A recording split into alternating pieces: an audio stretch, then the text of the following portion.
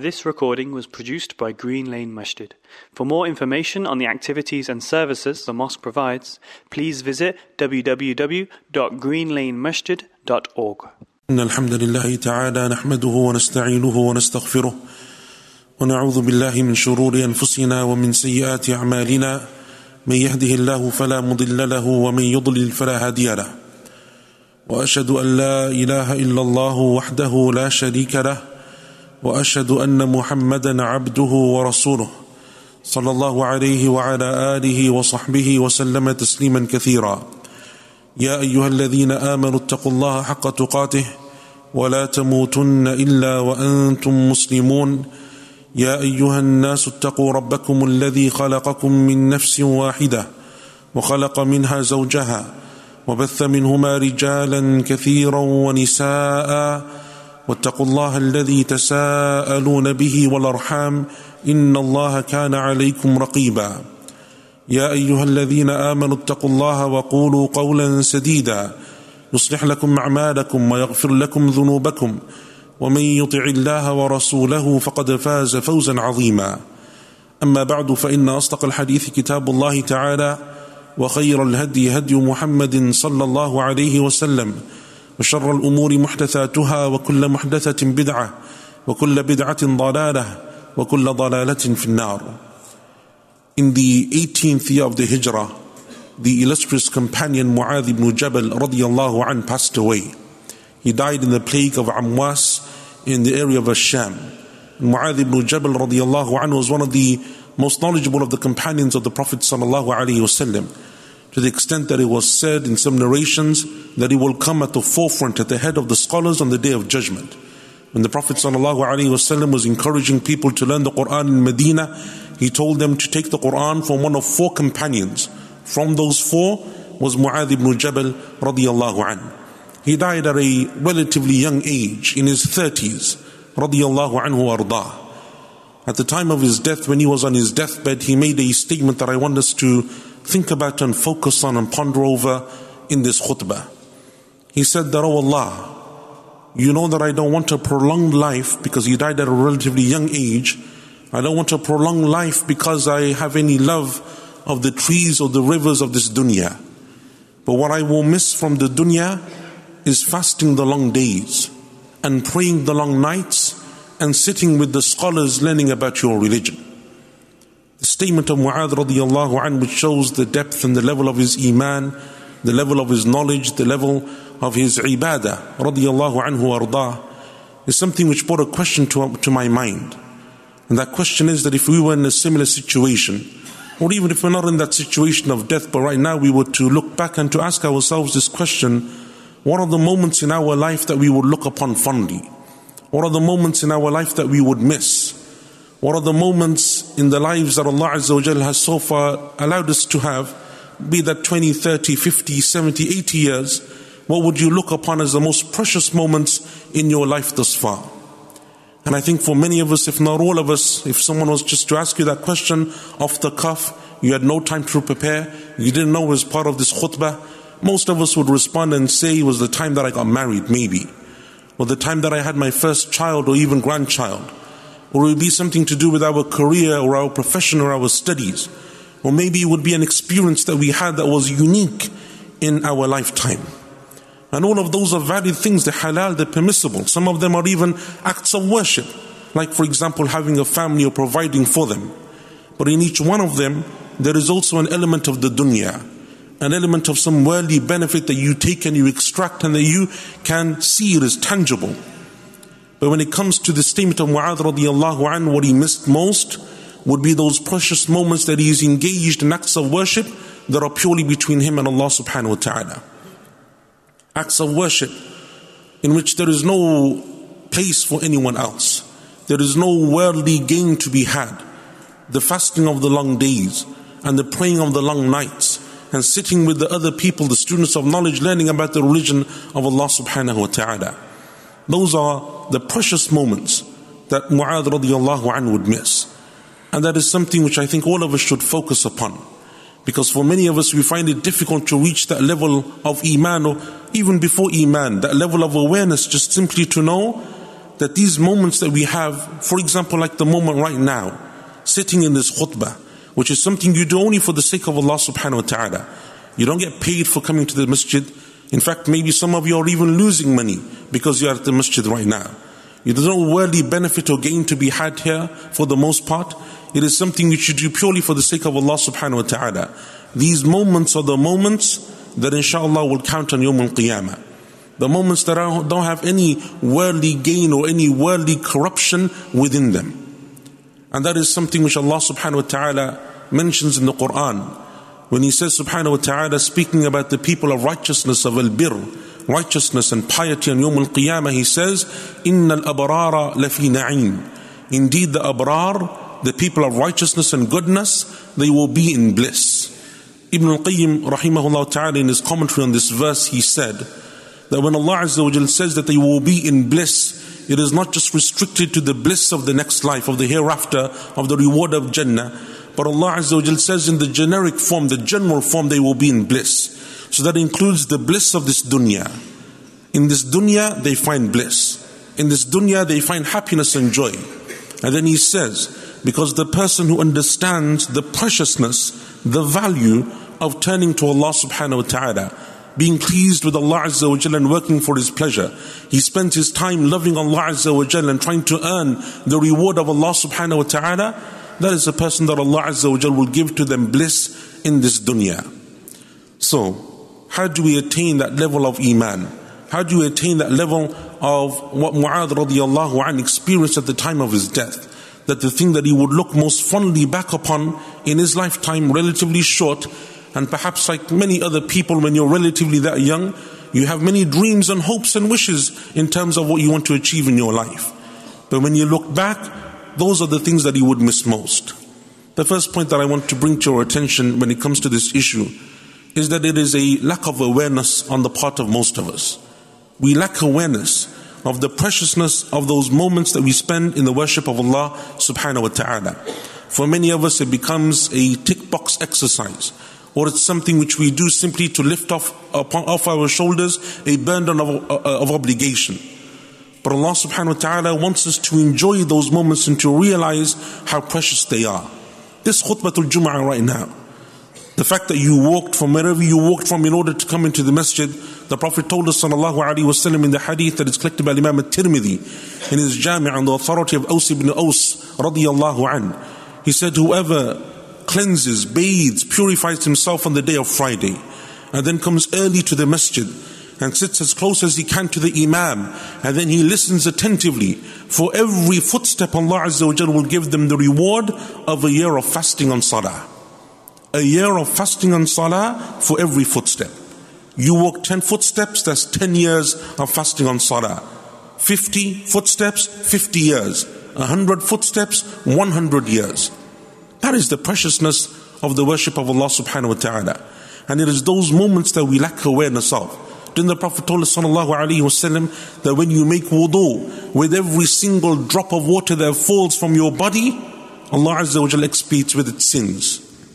We don't think about that when we're making wudu. We think we have 10 seconds to make wudu because we got to pray and then we got to get back to work. And that's the way that we think, so we don't take those moments and we don't see how precious they are. We don't benefit from them, we don't enjoy them. The Prophet ﷺ, it is said, was once walking by a grave. The hadith of Abu Hurairah radiallahu an. And he asked the companions, who is in this grave? And he said, so-and-so's in this grave. The Prophet said sallallahu alayhi wasallam, rak'atani ahabbu ilayhi min baqiyati dunyakum. 2 rak'ahs, for him just to come back and pray 2 rak'ahs would be more beloved to him than everything else in this world. Those 2 rak'ahs that you just offered when you came into the masjid, Tahiyyatul Masjid, those 2 rak'ahs that took you 30 seconds, 1 minute, 2 minutes, is more beloved and precious to this man than everything in the dunya. So we lack a level of awareness. And one of the things that made the companions radiallahu anhum the amazing generation that they were, is that they had that consciousness of Allah Azza wa Jal.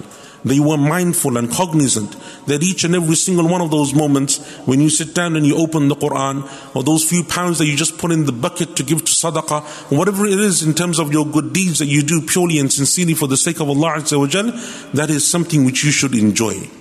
and finding those moments and learning to enjoy them, that is one of the greatest ways of tasting the sweetness of Iman. The Prophet told us sallallahu alayhi wa sallam, ذَاقَ طَعْمُ الْإِيمَانِ مَنْ رَضِيَ بِاللَّهِ رَبًّا وَبِالْإِسْلَامِ دِينًا وَبِمُحَمَّدٍ رَسُولًا. He has tasted the sweetness of Iman, the one who is pleased with Allah as his Lord, Islam as his religion, and the Prophet sallallahu alayhi wa sallam as his messenger.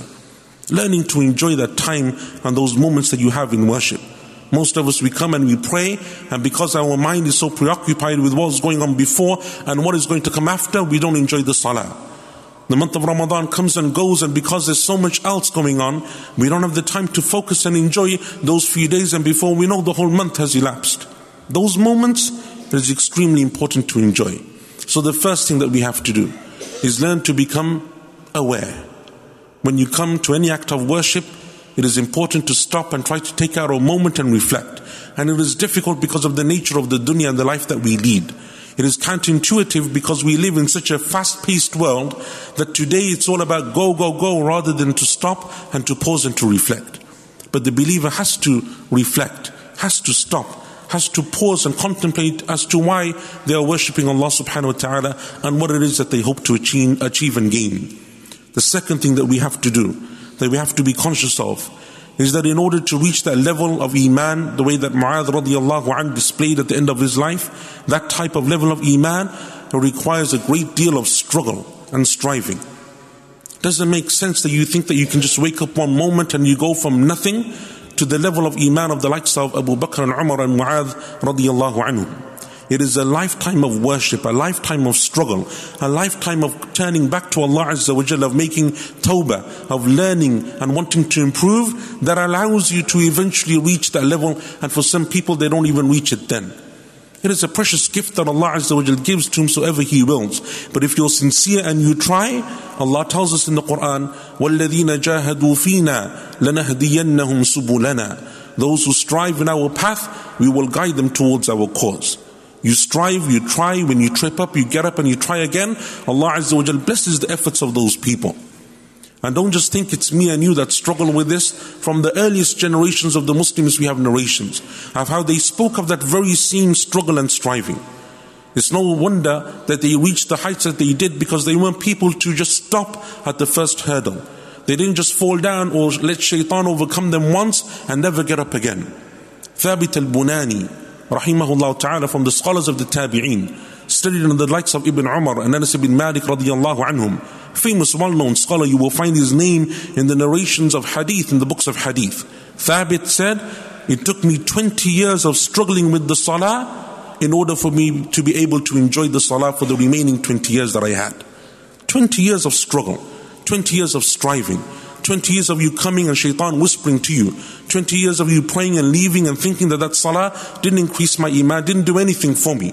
But you come and you try again, and you turn back to Allah, and you look at your sins and try to seek forgiveness for them, and you come back and you try over and over again. Sufyan al-Thawri rahimahullah, from the scholars of the next generation that about Tabi'een, he said that I never dealt with anything more difficult for me than my own sincerity. It took him a lifetime of struggle in order to attain that level of ikhlas for Allah subhanahu wa ta'ala. Takes time, takes struggle. But the problem that most of us have is that we don't see in the first day, week, month any results, and so we stop and we give up. Allah Azza wa Jalla tells us to continue to strive. The word mujahada comes from jihad, which means to strive. And to strive and to struggle, the greatest of those forms is to strive and struggle against your own nafs, your own soul, your own temptations, your own desires. And so Allah Azza wa Jalla commands us to do so in the Quran. The third thing that we can do is to look for those acts of worship that help us to attain that level of iman. Contemplating over the book of Allah subhanahu wa ta'ala and reading the Quran.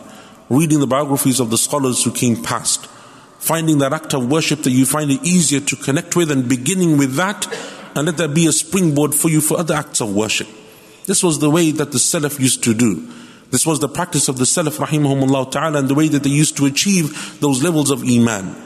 For some people it is easier to give sadaqah. So find that moment of recognition, or recognizing the enjoyment that you find in giving that act of charity.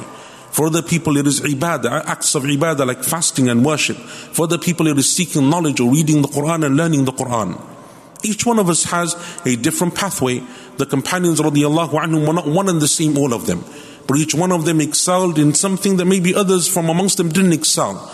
And the Prophet ﷺ would nurture the strengths and skills and interests of those companions so that each one of them would excel in those particular ways. There are many other points that we can mention as well, but these are the three that I want to leave you with. Number one, to recognize the importance and the preciousness of those moments. Number two, to strive and struggle. And number three, to find those acts of worship that you can use as a springboard for others. Barakallahu li wa lakum fil Qur'ani was sunnah wa nafa'ani wa iyyakum bima fihima min al-ayati wal hikmah. Aqulu qawli hadha wa astaghfirullaha li wa lakum wa li jami'il muslimina min kulli dhanbin fastaghfiruhu innahu huwal ghafurur rahim. Bismillah walhamdulillah wassalatu wassalamu ala rasulillah wa ala alihi wa sahbihi wa man walah wa sallama tasliman kathira. Amma ba'd. I want to conclude this khutbah today by mentioning the statement of Ibn Taymiyyah rahimahullah ta'ala in this regard. And he mentions rahimahullah ta'ala that if a person doesn't find that level of happiness and enjoyment in their acts of worship, then something in that process, something along the way went wrong. And so you have to stop and to think and analyze as to what it is. Is there a lack of sincerity? Is it a lack of you recognizing and understanding the value of the acts of worship that you're performing? Is it perhaps a lack of knowledge that you're not performing those actions according to the sunnah of the Prophet sallallahu alaihi wasallam? Ibn Taymiyyah rahimahullah ta'ala, he said, for indeed Allah Azza wa Jal from His names is that He is Ash-Shukur. And Ash-Shukur is the one who, when people do good deeds, He rewards them manifestly. He rewards them abundantly. Allah subhanahu wa ta'ala, when someone does a good deed, He places all of the rewards that person achieves, He places them before them. From that reward is the reward that they have in the akhirah. But from those rewards are the rewards of the dunya. And from the rewards of the dunya are the blessings that you see around you in your life. From the rewards of the dunya is the contentment and the happiness that you find in your heart. From the rewards of the dunya is the enjoyment that you taste, or the sweetness that you taste of iman, and the enjoyment that you find in the worship of Allah subhanahu wa ta'ala. And if you don't find that despite you worshipping Allah Azza wa Jalla or trying, then there is still something that you need to adjust, something that you need to amend. And that comes back to the first point of being someone who is awake, someone who is conscious of what's going on. Many of us, we spend whole lifetimes, decades, doing acts of worship and not realizing anything or any benefit from it. And then we only kind of wake up to that fact once 20, 30, 40 years of salah have passed by. So many Ramadans have gone. So much sadaqah has been given. The companions were people who, when they would do an act and they didn't find it to give them the rewards that Allah Azza wa Jal mentions in the Quran or that are mentioned in the Sunnah, they would stop and they would question.